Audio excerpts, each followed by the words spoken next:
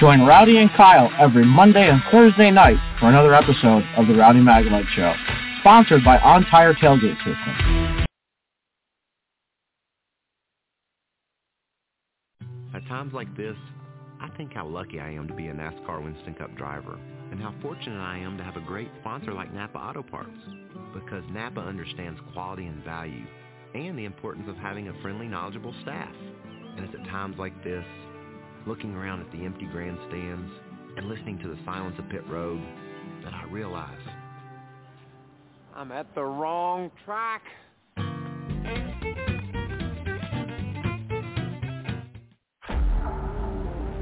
All right, race fans, let's get rowdy. The next 60 minutes will be two men talking one thing and one thing only, racing. From the dirt tracks of the Carolinas to the super speedways of Daytona and Talladega, no race is too big or small for this duo.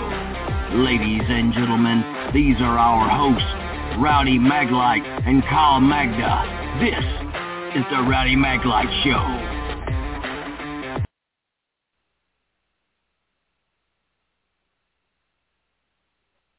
Welcome to the Rowdy Maglite Show. It's Monday morning and we're back. Kyle, big weekend for me at Talladega.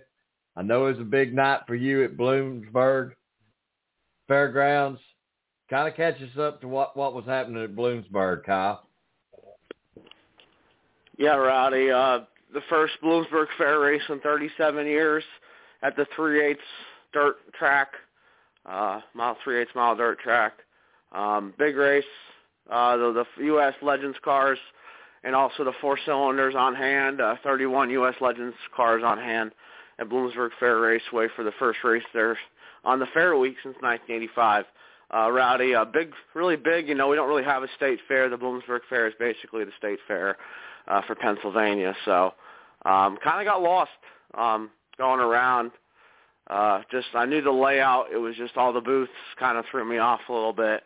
But nevertheless, the chairlifts work, the Ferris wheel. It was a big week there. The fair was pretty big, first time I've been there in 9 years. Yeah, Rowdy, got some good news last night. We're going to have the U.S. Legends car winner from that race. I think his name is Chris Transu. He's going to come in. He's going to come on at 7:05 p.m. Eastern Thursday night to talk about that. I'm really looking forward to it. I'm going to be interested to see what he says about the track. I did talk to some drivers that night about the track. Had a pit pass. So, it was just good to talk about the track. There's still, we still have a lot of uncertainty about next year, but, it was good to, a lot of good reviews it sounded like from the drivers. They like the track. And Bloomsburg's a nice little track, Rowdy. It's good for us, especially for me and my dad. It's close to home. Probably an hour drive, about 50-some miles. And, it's not bad, right in central Pennsylvania. I did want to say one thing, Rowdy, before I do throw it back to you. For the fair, we did not cut through the town of Bloomsburg. That was a bad idea, so we went around. We took the next exit. So you've probably driven by it before, because I remember you showing me the picture of the Bloomsburg exit on your way here to Pocono last year. So, Bloomsburg, we'll see what happens with the track next year. Still Grandview Speedway, the uncertainty of that track. We don't know what's going to happen yet with that. I know the township meeting's coming up soon. But there's a lot going on. And, Rowdy, you were at Talladega, and I had the fort down in Bloomsburg. So how did your weekend go? Man, let me tell you, and I get to say it every once in a while, but when I tell you it was the Chamber of Commerce weekend, it was absolutely great. Last night, the wind picked up and it got a little cool.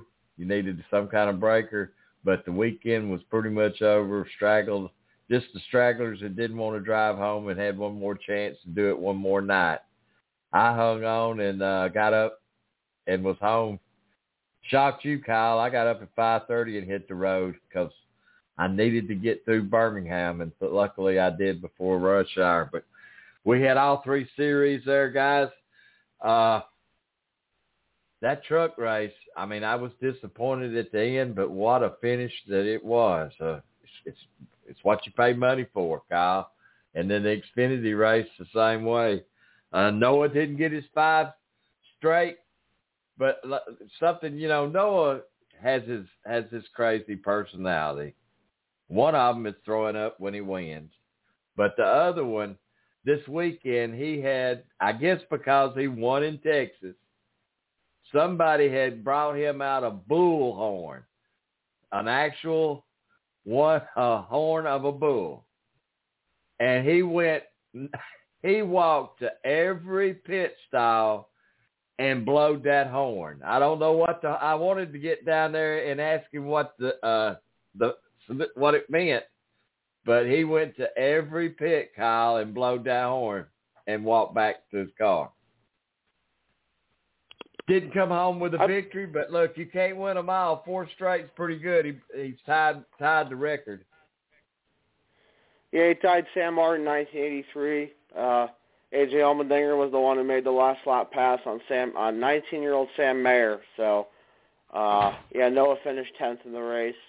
But, yeah, he did win there in the spring. He beat Jeffrey Earnhardt, who was driving the 3-car. And, Rowdy, I know we had Joey Gase on last week. They had 2 entries for Talladega. And, Rowdy, you and I were talking all week about the weather. The effects of Hurricane Ian did not hit Talladega. It actually went to the east. So, kind of cleared the weather up. Rowdy, I know I was talking about this earlier, and I wanted to get your opinion on this. Corey Roper was actually entered to drive in the truck race. Wound up withdrawing. I mean, you were at Daytona when he almost won that race. I mean, he makes that race. I mean, do you feel like he has a legitimate chance of maybe pulling off the upset at Talladega because he ran that really good truck race at Daytona last year? You're exactly, Kyle, and there's not a whole lot of difference in the tracks. So and probably the same setup on the car or the truck. Rowdy, Clay Greenfield made the race. I don't know if you saw that or not, but he's been close a few times in that 84 truck. I know he made it. He finished 12th in the race. And you and I were talking about Caden Honeycutt finishing 11th, and that was his first time at Talladega. So I'm in an on-point motorsports truck. So interesting, finish. I felt terrible for Brett Holmes. Another win. He came so close to winning there at the ARCA race in April, and getting close again, and just unfortunately with the field being frozen, Matt DiBenedetto was the winner. But Matt DiBenedetto, Ben Rhodes, Brett Holmes, Ryan Preece, who has been running the 17 truck. I believe they're in the owner's title standings. So there's that, and Parker Retzlaff, 16th. I mean, again, first time he's been at Talladega. So Matt DiBenedetto locks another playoff spot out, and there's still 3 spots left in the truck playoffs. We had a horrendous fire on the truck with Jordan Anderson. Luckily, he was treated and released that night. If you look at the replay, and when he got out of that car, that 1 layer out of that 3-layer fire suit was burned off to the Kevlar. That was really as far as from what I've heard, it was a brake line severed that run through the car to the back brakes. And if you notice, that fire was up against the passenger side window, and it kept getting bigger, and it was doing a flash. Supposedly that was him trying to hit the brakes, and every time he hit the brakes, it spewed brake fluid up in there. That's why it kept getting intense, and he couldn't get out. He's just lucky he didn't hurt himself trying to get out of the car, and I don't blame him for that. When you're in a fire, all you can think of is getting out of it. And he pretty much was out the window as he hit the wall. I mean, really fortunate that he didn't kind of slump down low, and it would have been a lot different situation, Kyle. Rowdy, there have been some pretty bad accidents with Jordan Anderson racing this year. you think back to the catch fence accident with Myatt Snyder at Daytona, and then Jordan's bad burns at Talladega. It just seems like he just can't catch a break. That team just needs a little bit of good luck. I know they finished second at Portland with Myatt Snyder, which was really good, and I thought maybe Jordan was going to run really well. I know you and I were talking about it. Qualified ninth. I know he doesn't run every week, so just a one-race deal here. But yeah, it was good to see Jordan back in the truck. It's good to see him running again.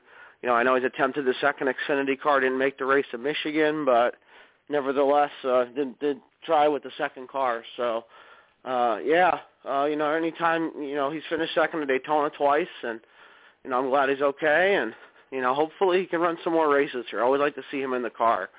I know he ran the Talladega race last fall. I think he finished sixth in the Xfinity car. So, he's run well, typically runs well at those tracks. And, I know he's always a threat every time we either go to Daytona, Talladega. And now I have to say Atlanta because Atlanta's one of those tracks as well. Yep. Well, we got Matt Benedetto. Guys, the way this shook out when they passed, they showed it up on the big screen immediately, and you could see Brett beat him to the checker. And they made the drive. All the cars or trucks come in lined up to be inspected for the final inspection and get the parts off. And they staged them at the end of pit road, waiting on the two trucks, waiting on what decision. And Matt Benedetto brings it to the house. All right. We are going to run into our post-race press conference here in following the NASCAR Camping World Truck Series race at Talladega. We've now been joined by our race winner, Matt Benedetto, driver of the number 25 Chevrolet. Congratulations, Matt. It's great to see you. Tell us a little bit about those final laps, but really what was that moment like when they notified you that you had been declared the winner? Ooh, I think my heart rate was higher then. That was insane. I've never been in a situation like that, but my heart rate was about, I think, 200, the whole white flag, and then about the same, just waiting the whole time. Felt like we were sitting there for an hour, so that was crazy. I was pretty sure we got it, and we were just committed to staying on the bottom there at the end and pushing whatever line we were in and hoping that a gap opened up, and sure enough, it did. The seas kind of parted for us. All right. We'll now take questions for Matt. If you have one, raise your hand. We'll get to as many questions as we can. If we have any questions in the press box, let us know. We'll try to get up there as well. And we'll start here to our left. Hi, Matt. Nathan Buckley of MBS Speedway. In the Cup Series, you came oh so close so many times here. Today, you finally get it done in the Truck Series. Does coming that close in the Cup Series make this win even more special for you? Yes, 100%. I was laughing earlier today, and I was like, goodness, we've come so close so many times at this track and been in position so many times. I was like, I feel like Talladega, of all places, owes me one, even more than Bristol or anywhere else, and it was so it made it all that much more sweet. Thank you. All right. We'll go right here. Right here. Thank you. Steven Toronto, CBS Sports. Matt, congratulations. Going off of that first question, you've been trying to win in a NASCAR National Series for so long, here, Bristol, anywhere. Just overall, is it as good now as you thought it would be? Even better. The wait was well worth it, and I know this was God's perfect timing for it to work out, and this was our day, and it felt like it as well. This place was a good opportunity for us. We're a smaller team. We're going through some growing pains, and I knew this one was a great opportunity for us, especially as well as me and my spotter Doug Campbell work on these things, and as hard as we've studied for them. And so this one was extra sweet doing it at Talladega. You mentioned talking to TV and then again Victory Lane. It's been an interesting past year for you, and you've I think you described it as being a reckless human being at times. What has gone through your mind after some things, some other things, and did you ever reach a point where you felt like, God, man, I blew it after leaving the Cup Series and coming down here to run trucks?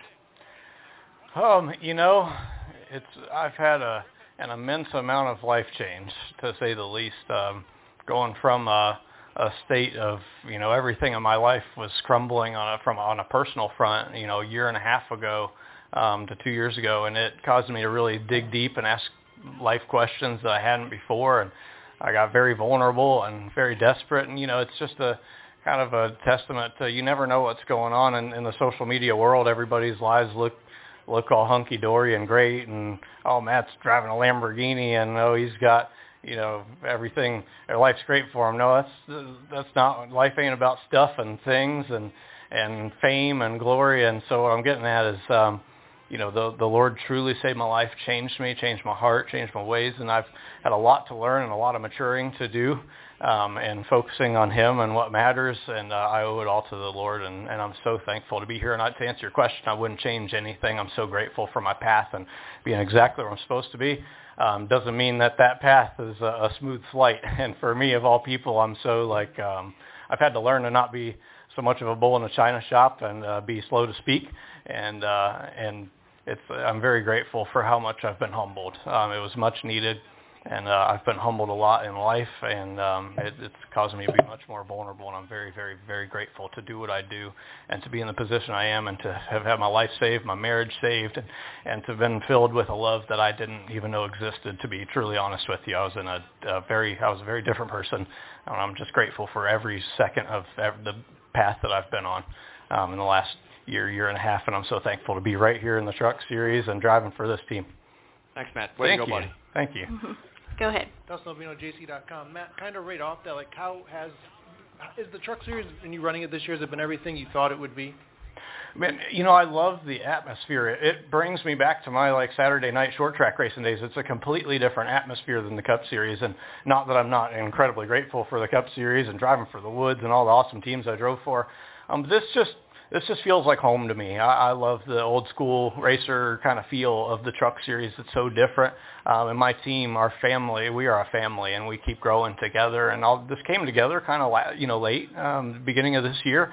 And so we've gone through growing pains. So to answer your question, we've had a lot of ups and downs, and not a lot of things go our way, and lots of struggles and growing pains. And I've been like, man, it's hard not to get frustrated with some of that. But I've been grateful that I'm with this team, because there's zero doubt of the commitment of Curtis Sutton and Willie Allen and the team. That's why I made a home here, and I was so grateful they gave me the opportunity. And I was like, as long as you want me, I ain't going anywhere, because their dedication to growing this team is second to none, and working hard toward next year now that we committed to each other a little while back. Thank you. All right, Bob. Let's go. Bob Pockris, Fox Sports. As you're sitting there wondering what NASCAR is going to rule, are you concerned at all about going? You went below the yellow line to pass roads. I mean, obviously, what did you see there? Did you feel like you were forced down? And then did you have any idea whether you were the leader when the caution came out? Yeah, I was pretty sure I was the leader.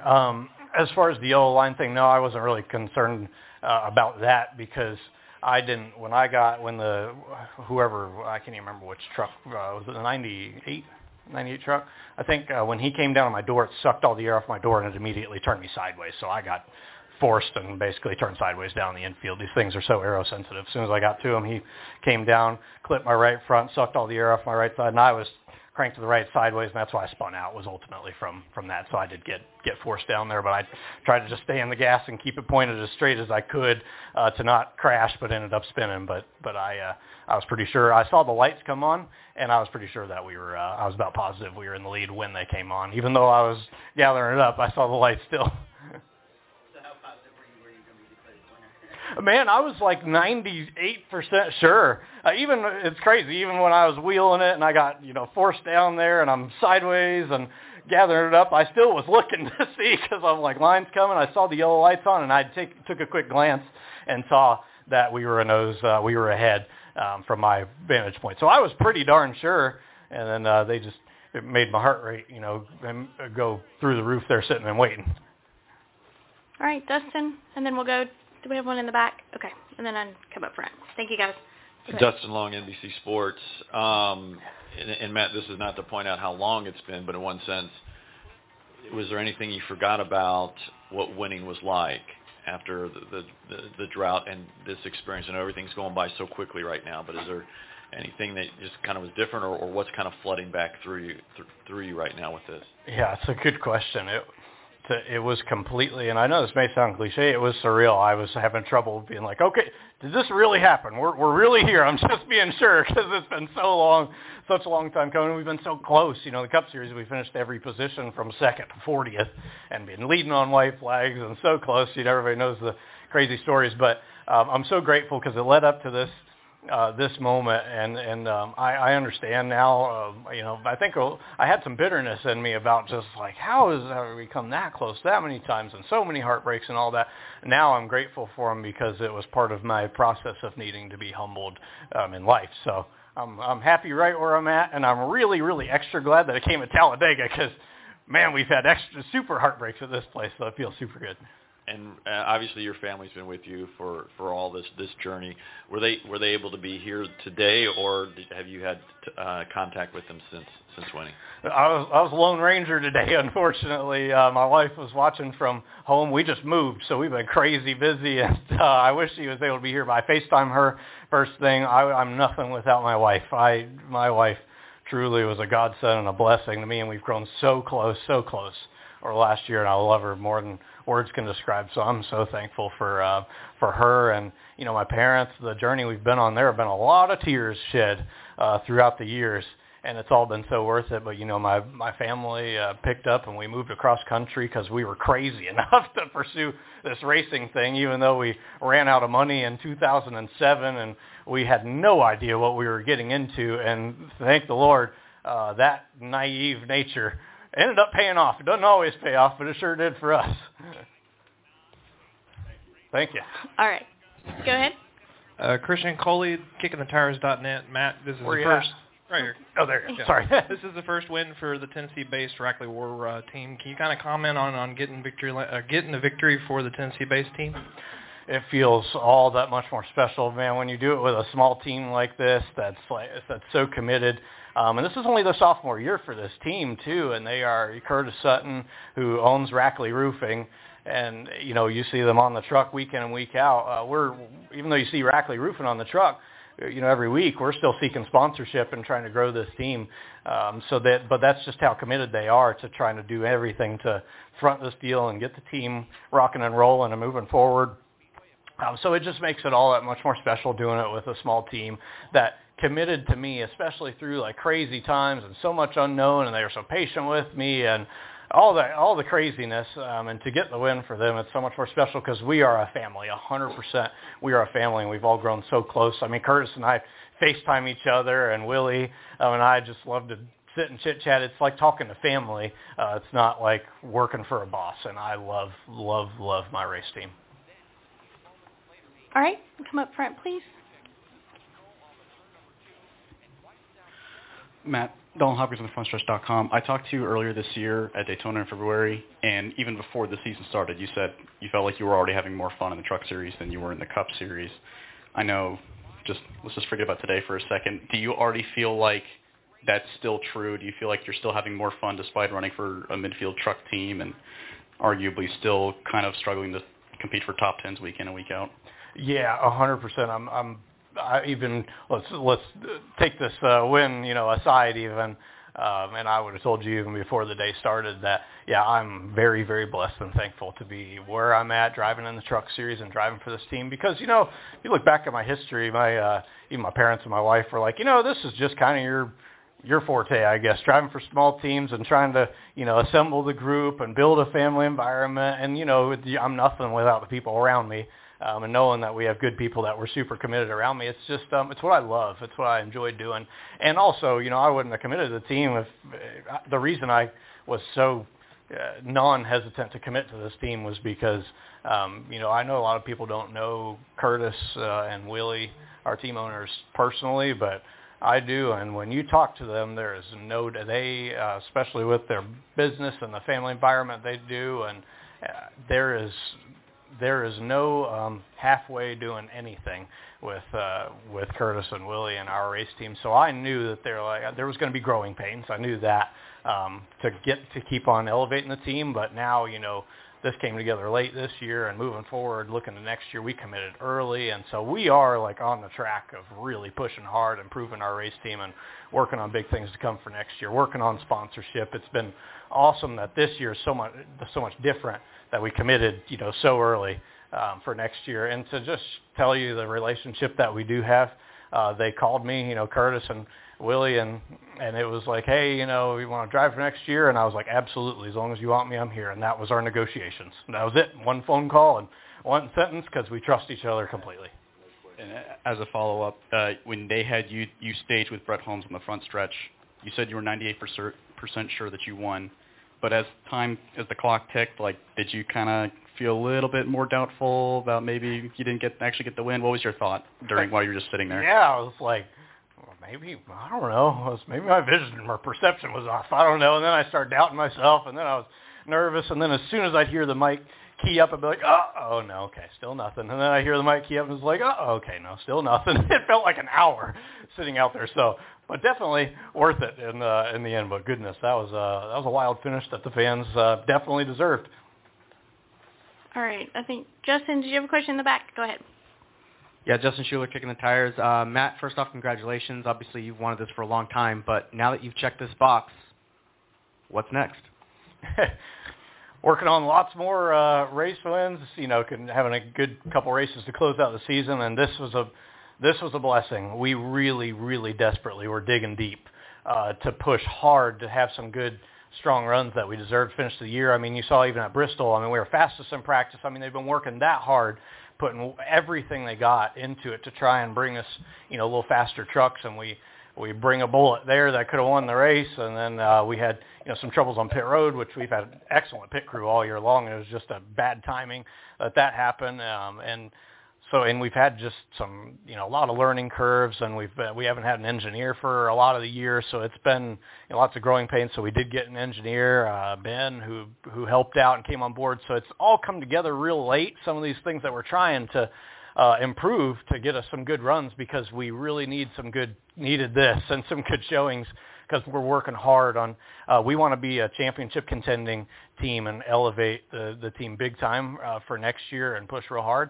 So we really need, and we're trying to seek some more sponsorship big time and working on things. So we are all very all in, but we needed this 100%, and I'm so thankful. And we needed to close this year out strong for that. And if I told Matty D that he was going to win a race this year back at Daytona, would you have believed that? Ooh, I would have. I would have known it would have probably needed to come at a track that was maybe a little bit of an oddball, maybe not a mile and a half and some of those, because we don't have quite all the resources of the big teams, and we're on a little lesser funding. We're still growing. We're not there. We're not a Kyle Busch Motorsports, and everybody understands that. We're moving toward that direction 100%. But I did believe in my heart, I was like, I know that we can win. I know we can get a win. I thought maybe a Daytona, Talladega, not even only that, a Bristol, short track, something a little bit different, that we would have a shot to do it. So I'm thankful that we got to put our mine and Doug's little bit of wisdom to work here at Super Speedway Racing and try and race smart and treat it like a chess match. Obviously a big win for your team based out of Tennessee. Correct? That's where yes, the team's based out. Tennessee, okay, yeah. I was thinking that was correct. Just talk a little bit about what it means to get a win with them, but knowing that you're also not a race team that's located in, North Carolina area. They really are kind of on their own in Tennessee. Yeah, man, it's like it kind of reminds me of when Parker won, at Mid-Ohio. It's so neat because we are a standalone team working out of little old Centerville, Tennessee.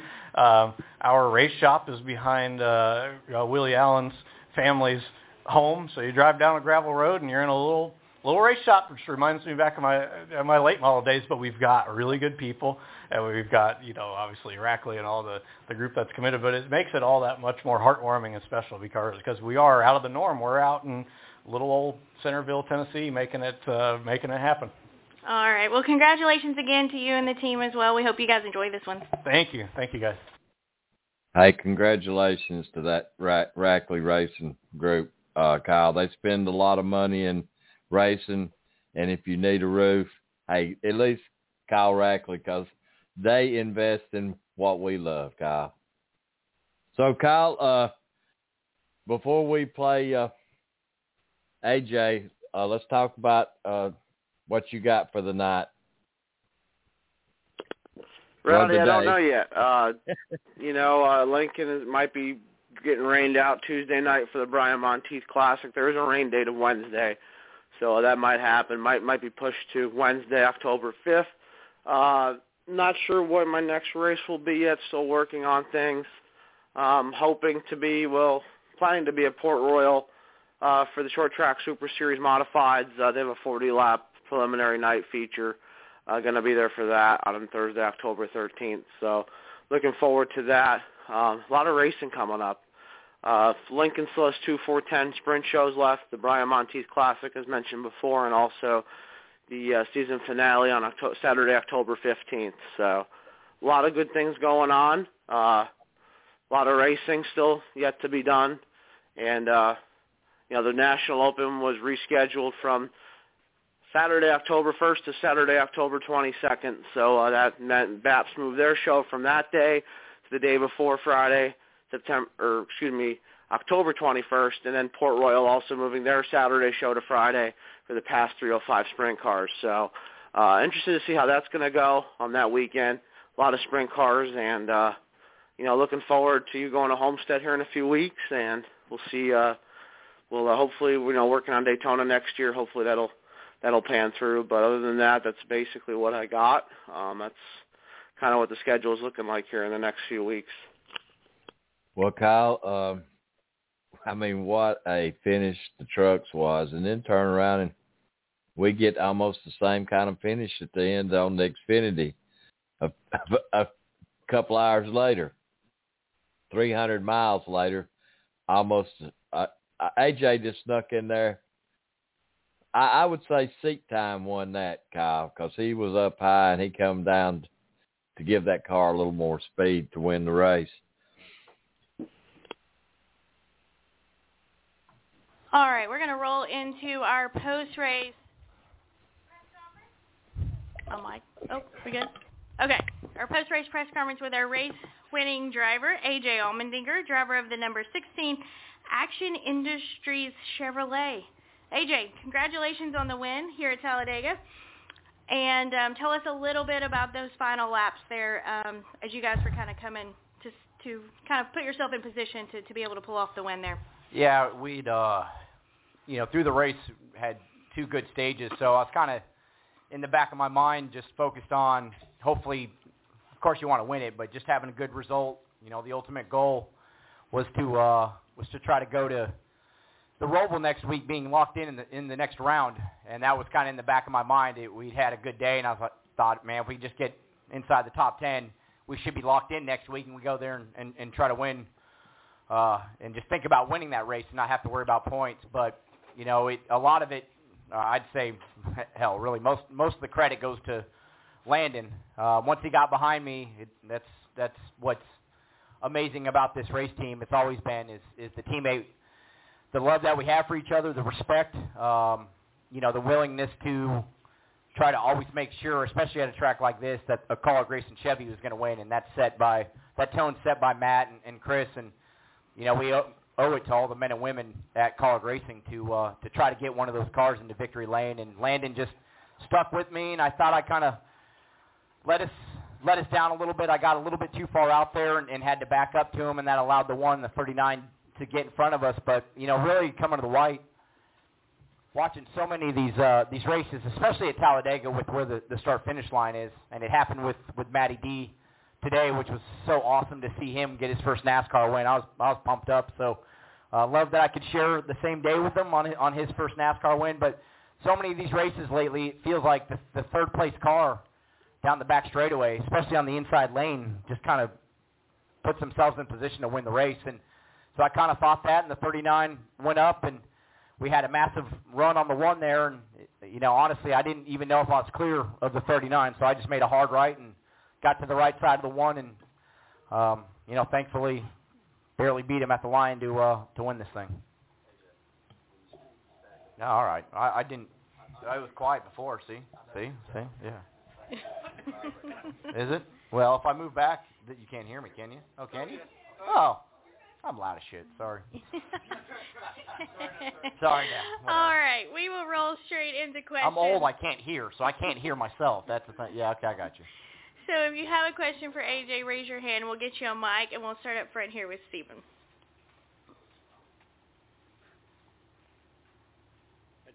Stephen Toronto, CBS Sports. AJ, is this loud enough for you, first off? Yeah, I got you. Yeah. Neato. Yeah. Neato. Yeah. It looked like coming into the trial, well, the one car got a pretty big lead, and that gave both you and the 39 on your outside the opportunity to, get a run on him. Was there any point in the trial, though, that you were getting a run on Sam Mayer's car and you were like, in your mind, I got this? No, I mean, obviously we could see the run that we had. I didn't know if we were even going to be clear of the 39. I kind of looked up right before we made the move, and it was close of him still being on my right side. But at that point, I just thought I had to take a chance to win the race. But that's what's tough about these races. That's something I'm still trying to learn at times, is how far out is too far. And Sam did a really good job to put himself in that position. And sometimes it's just dictated by both lanes kind of getting slowed down. So I backed up, and Landon just was shoving me as hard as he could. And even getting to the right side of him, I knew it was going to be tight. We kind of stalled out right at the line, and I thought I beat him, but wasn't sure until they told me that we'd won it. And just so I'm clear, are you saying that you cleared yourself, or did your spotter at any point say, okay, you're clear of the 39, go? He might have said clear. I don't know. I just made a hard right. It was one of those at that point. I've been close enough to winning these super speedway races that I just made a decision at that point. I have to try to win this, even if he's there. I don't know. And I think he said clear, but I cleared myself. All right. Good to know. Thank you, AJ. All right. Additional? Why, are you going to write that I'm psycho now? Is that what the part of that question was? No. You're like, no. oh, he cleared himself. He is crazy. No, I'm the crazy one. Okay, yeah. Yeah. All right, we're going to continue with questions. We'll get a mic up front, and then we'll go to Matt. Hey, AJ, I'm Nathan Buckley of NBS Speedway. First of all, congratulations. Second of all, did you and your colleague teammates at some point in the day have a plan to get together, or did it just kind of work out that at the end you guys were right there, that you could help each other to the win? No, I mean, that's always our plan. I mean, and that's been set since day one. My first race with the team at Daytona when Ross won, it was you try to work with each other. You get to the end of the race, sometimes you got to make moves on your own to go do it, but, that's the thing. It's strength in numbers. If we can get three of our cars together, that's better. I feel like for a couple of years we were able to do it, and the field kind of like just said, they didn't. I wouldn't say they didn't notice, but it was kind of they just kept letting it go. Over the last couple of years, they've definitely made a point that if we try to get together, that they try to. It's really tough on the third guy in line because he's the one that has to do the blocking, and he, unfortunately, that guy usually gets shipped. So. But with being on the bottom lane, I just knew Landon was there and was going to stick to me. And of course, if he had a chance to win the race coming the line, he was going to do it. But I knew he was going to do everything he could to push me to put ourselves in position to win it. All right, Matt, go ahead. Matt Weaver, Racing America. After Daytona, you had indicated that just this kind of racing isn't for you. And I wonder how much of that is kind of the ways that you've lost these races, or how much of this is just philosophical, and does winning this race take some of the sting out of some of those previous defeats? Well, I just wanted to win one because I was tired of Matt Collick just saying I can't win a super speedway. He's like, all I had to hear from him was like, what are you doing for me at these racetracks? Nothing. Like, everybody else wins, you're not. So that was my goal, was to finally get one, so I didn't have to listen to him anymore. So goal accomplished, Matt. I'm done listening, Well, I wasn't listening anyway, but you definitely, every time I saw you, we got to this racetrack, you'd bring it up. Well, yeah, another one you didn't win. I'm like, yeah, I got you, Matt. I still don't like this racing. Like, I never will. And that's not a hatred of Daytona and Talladega, the fans. Believe me, if I was sitting in the grandstands, I'd love this racing. Like, it's awesome to watch. I get why it's so exciting. When I go home tomorrow and watch it, I'm going to love watching it. But in it, you're in a hornet's nest, and it's like somebody,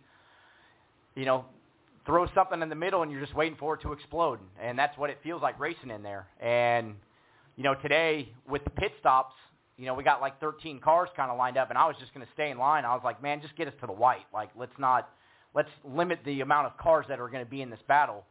But yeah, you go, and it's just, to me, it's always like that in generally in life too. You can have loss after loss and loss after loss, or disappointment. All it takes is the one to make all those okay, and we finally got one. And then the camaraderie that you guys have at colleague racing is what you're experiencing right now, this kind of career resurgence and success and wins. Is this kind of like the every boy's childhood dream of what racing should look like if you dream it out, having great teammates, great partners, and being able to run a handful of cup races, run for championships? I mean, how much of a dream come true is this part of your career? I mean, I don't take any of it for granted now. I mean, I think I had great success. I had success in my career. I've been able to win in IMSA and win a Rolex 24 with Mike Shank and some of my best friends. I've been able to win, at the time when I thought I was technically retiring or semi-retiring, I'd won a cup race. I'd won a couple Xfinity races. I'd won champ car races. Like, I'd been able to do a lot of great things, but I think you walk away and you feel like, at least I did, man, I wish I could have done more. And all of this has been unexpected. I didn't expect, I never met him in 2019. Chris Rice called me. We do a couple of road course races. Oh, by the way, we run the speedways. They had to talk me into those. I didn't want to do those, but I didn't, I ran 6 races. I didn't think anything of it. Like, they're pretty cool guys. That's fine. And then 2020 is with the pandemic, and then Matt, being nice enough to allow me to do races that we hadn't scheduled before the pandemic. And we went in Atlanta, and then I think the biggest thing was I started realizing how much I missed being at the track when I wasn't there. And I'd watch it on TV, and I'd be texting them all the time. This is what I see. This, but yeah, this is all, to me, like a bonus. And in a way, right or wrong, it's probably made me way more comfortable in my skin than I've ever been. I know I'm outgoing at times, but you see, everybody sees me wear my emotions on my sleeve, and I still do. I mean, they see it when I have a bad race. Like, I'm upset, I'm frustrated, but away from the racetrack, they make it so enjoyable. And even if I feel like I've made a mistake, it's never, well, you messed up. It's shake it off. You go to the next one. We love you. Like, so.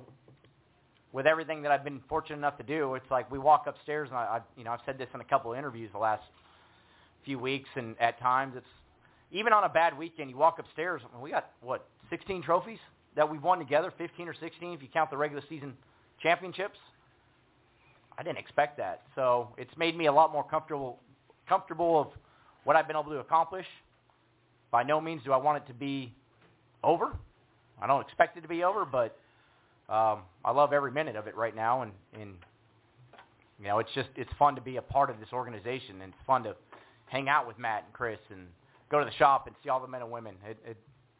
I know it probably sounds sappy and lame, but I truly enjoy it now, and I'm truly okay in my own skin at the racetrack, because I have a lot of self-confidence issue at times. It doesn't look like it, I know, but you go behind closed doors, there's some dark times, and it's, they make it a lot better now. I don't have as many dark times. All right, Justin, go ahead. Yeah, Justin Schuler, Kicking the Tires. 2 questions. Were you surprised there were no wrecks at the end? I was happy there was no wrecks.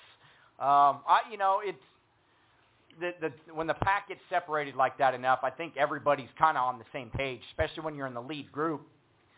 Yeah, even if you're at the tail end of it running 8th, 9th, 10th, you want to make the move to the lead, but everybody wants to wait so late because you don't, want to bring out a yellow and line the pack back up, and now you've brought 30 drivers in it. And, I think it's just a matter of everybody trying to be patient, especially up front, because they know that no matter what, you're probably going to have a decent finish.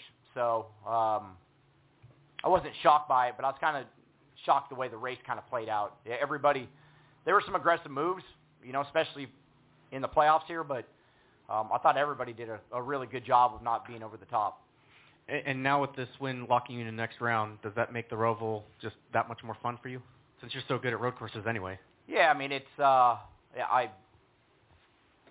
we've won 3 in a row there. It's pretty special, and I have 3 really cool trophies from that race, and it's always an important race because it's breast cancer awareness, and you got all the ladies that the true heroes that have fought and survived, and they're in victory lane with you. So it takes the pressure off of having to worry about points, and hopefully we can go win 4 in a row. All right. Additional questions for AJ? Okay. Chris?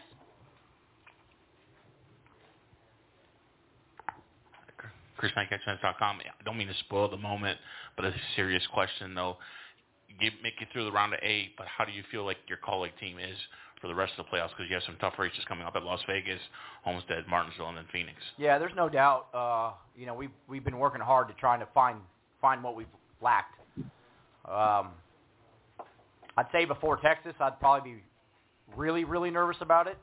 I felt like we hit on something at Texas a little bit. Still not the outright speed, but we definitely had a lot more speed at Texas.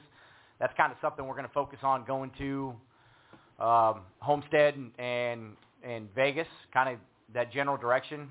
By no means does that mean we're just going to load and we think we're going to be the fastest cars there, but at least we're working hard. But at the end of the day, all we can do is give everything we got. If it's good enough, it's good enough. If not, I think the biggest thing is especially on our side of it, the 16 side of it, is we've executed all year.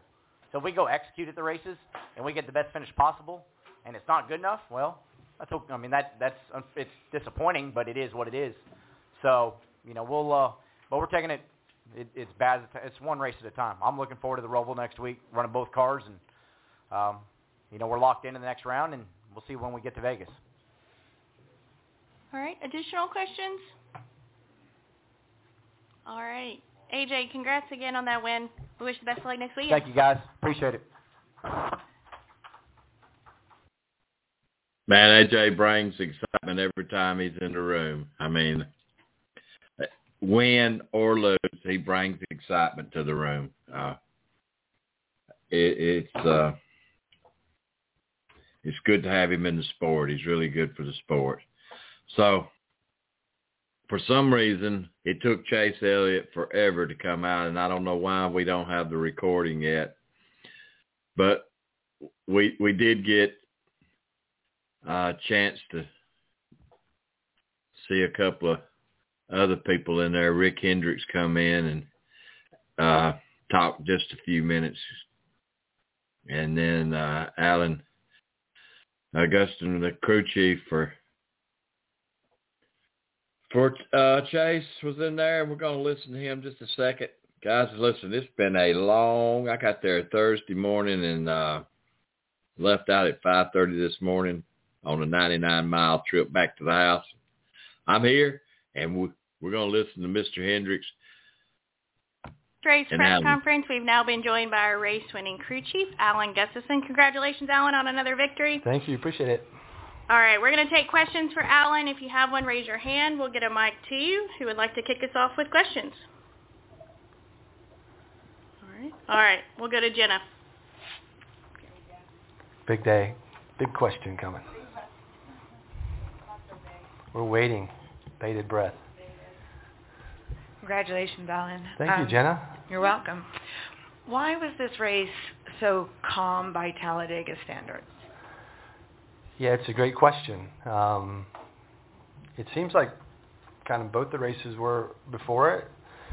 I don't know if maybe the stability of the car or it was just hard. We've seen that all year. It's not 3 lanes don't seem to work out. There doesn't seem to be a middle option. It doesn't get fanned out. It's kind of about staying in line and pushing, and I think that contributes. And it was certainly a bit tamer than I expected, but I kind of expected maybe not the typical 4 wide just craziness, because it just doesn't seem to generate, the cars just don't seem to generate the performance and the huge runs like they did. It's more just about that kind of steady seesaw momentum. Yesterday, your driver had some comments that were a little out of character for him to take such a stance. Did that surprise you? It's the second time I've been asked about it. I don't know what he said, so it's hard for me to say specifically. I'm assuming he spoke out about the safety. Is that correct? Yeah. So I mean, look here. The way I look at it is I certainly want him specifically and all the drivers, but my concern is Chase to be as safe as he possibly can be. We know this is inherently a dangerous sport, but I want him to be as safe as he possibly can be. So from my stance, I'll do anything I can do to make sure he's as safe as possible, and I feel like collectively in this garage there's a huge resource of intelligent people that we can push this forward and get to a position where it's not a topic, it's not something these guys are having to worry about week in and week out. I certainly feel terrible for Alex, and Alex shouldn't have sustained the type of injury he sustained from the hit he took, and we just all have to accept that and move on and move forward and push forward to make it better, and I think we can do that. I'm very confident we can do that, and that's what we got to focus on doing together, and collectively I think that we've got a lot of resources to make it happen, and I'm sure NASCAR will do everything in their power, as will the teams, and we'll get past this quickly. All right, we're going to come up front to Jordan, right up here. And then we'll go to Steven, and then we'll come back up front. Jordan Bianchi, The Athletic. I apologize, this was already asked. Coming into this race, obviously you guys want to win every race, but was there, looking at the bigger picture of, hey, if, we want to be smart, make sure we finish this race and get as many points as possible, basically what was your mindset kind of coming in? I really felt like this race was crucial. I felt like we had to capitalize. We got ourselves into a hole last week, unfortunately, again, which I was super disappointed with.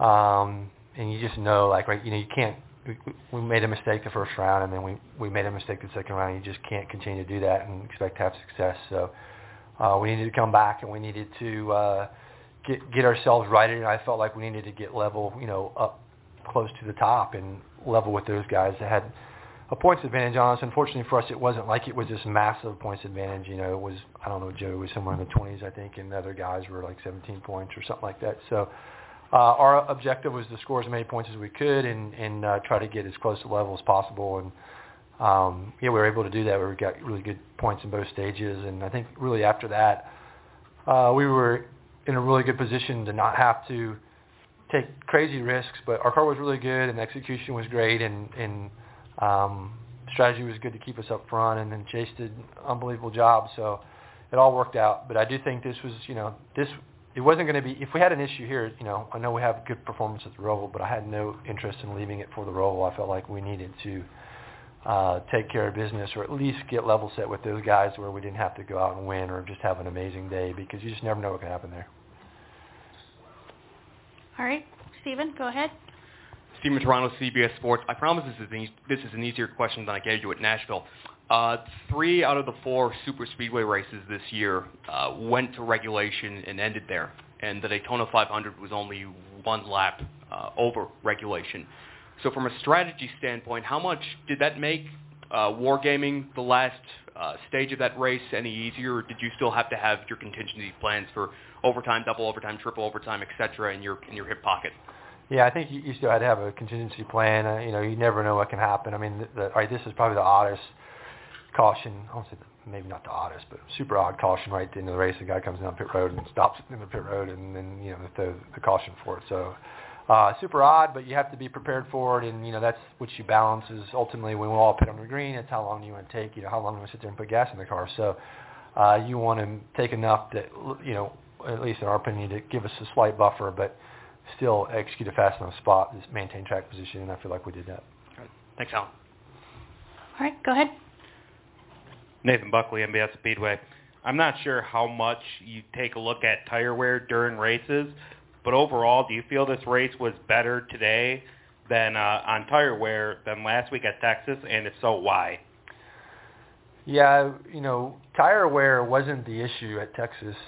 For clarity, it was sidewall failure. So even though our tires would come off at Texas, you don't look at them and say, hey, they're wore out, we're into an issue. And ultimately, we have our tires cut apart after most every run, as we did at Texas, to see the integrity of the sidewall. And up until that point, we had got a clean report that we blew the tire. But here, I would say that tire wear was probably a little worse than the spring than we expected.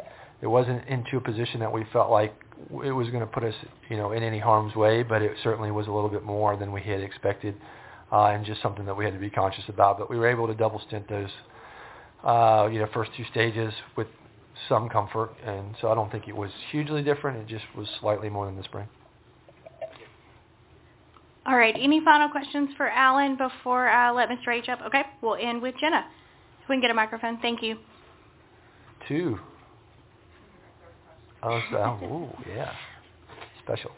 Sorry to ask another car question, but if everyone's in agreement that the car's too stiff, what is a reasonable time frame for that to be corrected?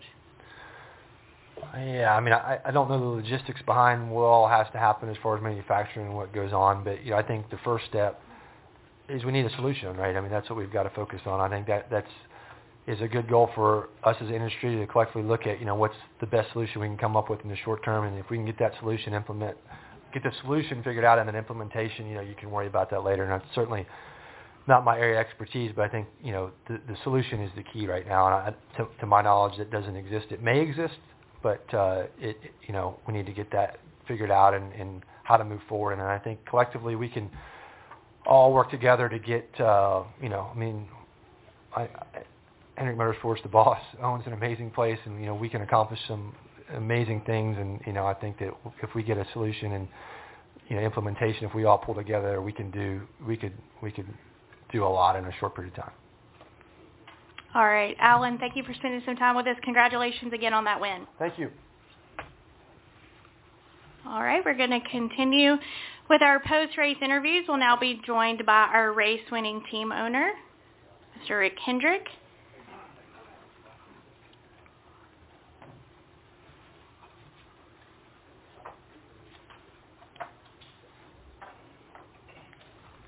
You don't mind, I'm going to stand up. That's okay. Yeah, I totally understand. Those chairs are not maybe the most comfortable to climb in. So, okay, we're going to start with questions with Mr. H. If you have one, please raise your hand. We'll get a microphone to you. And Rick, while we wait, do you mind just to comment on Chase's season this year and just, I believe this was his 5th win, talk a little bit about that team and just as the playoffs get a little closer to Phoenix, how that team is gelling together. We had a lot of momentum going, and then we had the tire failure, and we just kind of hit a bump. And so this is good momentum to have the points now to go into the Roval where he's really good and get in the round of 8 and move on. So this is great momentum for him. This race means a lot to Chase, and it was great to see the fans excited, and boy, it was a heck of a race. All right, we're going to go to questions. We'll start with Jordan. Jordan Bianchi, The Athletic.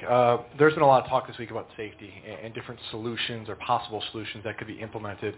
Ultimately, it is going to cost money to get whatever that solution is. As a team owner, are you comfortable having to spend more money on this aspect of the next-gen car, something you've already invested a lot in and probably weren't prepared to invest more in? Absolutely. For sure. Excuse me, I lost my voice. But, our drivers are so important, and we don't want them hurt. And so if it meant buying all new clips Monday morning, I'd do it. I'd be happy to do it because we want them safe. And a deal like Alex or Kurt Busch, that's hard. And so I'm all for whatever it takes. And I think the teams could fix it. But if NASCAR wants to do it, I think everybody working together, we could do it in a hurry, test it, and have it on the cars ASAP. The drivers have had communications with NASCAR about safety and everything. I'm wondering from team owners' perspective, have you had that conversation with NASCAR expressing, hey, we need to do something? Yes. Okay. And they said they were working on it. All right, additional questions? Okay, we'll get a mic to Jenna, please. Thanks. Congratulations. This must have been a weird week with Alex's injury. Did you have any idea that anything was wrong prior to Thursday? No, after the race, he said he didn't feel good, but it was Monday morning, and I didn't know anything because he stayed in the car, and then Monday morning he didn't feel well. They started working with him Tuesday. Wednesday was good. he felt much better. And then Thursday he backed up. He didn't feel good, so he went to see the doctor. And so I think hopefully he'll be back next week. I think he will. He's feeling good today and yesterday. I guess he'll go back and get evaluated here midweek. Did his concussion amplify your urgency in your message to NASCAR? Yeah, absolutely. You know, these guys are stars, and you spend a lot of money like bringing them along over the years, and then to have them hurt, and you got sponsors and everything involved, and they're in the playoffs and they get knocked out of the playoffs, and it's not about the playoffs, it's about safety, and having a guy that you know, wants to be able to race again. And you know, we have done really well in the last 10, 15 years with safety in so many ways, the seats, the headrest, everything. But this car, from the rear impact, it's just like you're sitting on a piece of steel. And I watched the video of Alex's head when he, you know, those guys usually try to lean a little bit forward if they think they're going to have an impact, and then the whiplash back. It's you know, we need to fix it as soon as we can. And lastly, yesterday Chase took a very strong stance, and he said definitively NASCAR has taken a step backward in safety, and that's very unlike Chase to sort of offer an opinion on controversial topics. Are you surprised that he did that? No, I think these guys are concerned, and you know, he sees a teammate hurt, and he saw Kurt hurt, and he's a young guy with a career ahead of him, and you know, nobody wants to do something that they could fix and eliminate it. So no, I think Chase, this has been on his mind, but you know, he just, you know, I'm proud of him. He doesn't say much, but when he speaks, everybody knows he's just not popping off. He's concerned. All right, we're going to go up front to Jeff, please. Hi, Rick. William would be above the cut line without his penalty.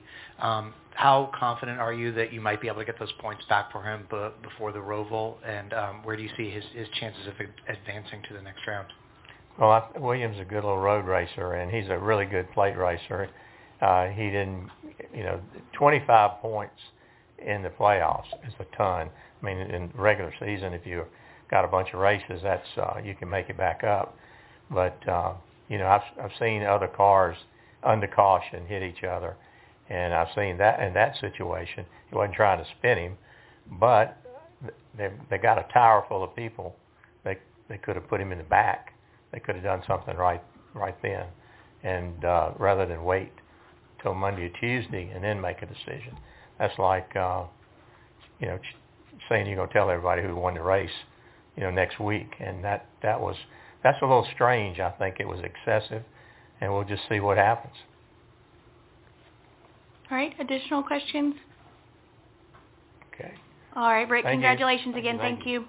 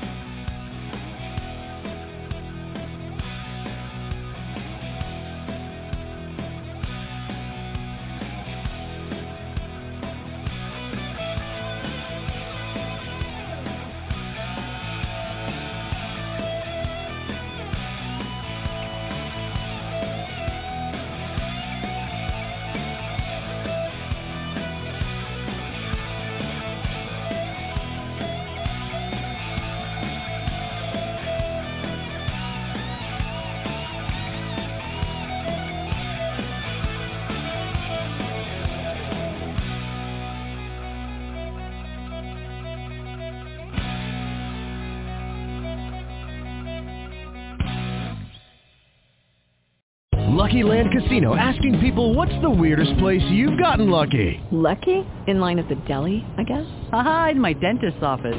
More than once, actually. Do I have to say? Yes, you do. In the car before my kids' PTA meeting. Really? Yes. Excuse me, what's the weirdest place you've gotten lucky? I never win and tell. Well, there you have it. You can get lucky anywhere, playing at LuckyLandSlots.com. Play for free right now. Are you feeling lucky? No purchase necessary. Void where prohibited by law. 18+. Terms and conditions apply. See website for details.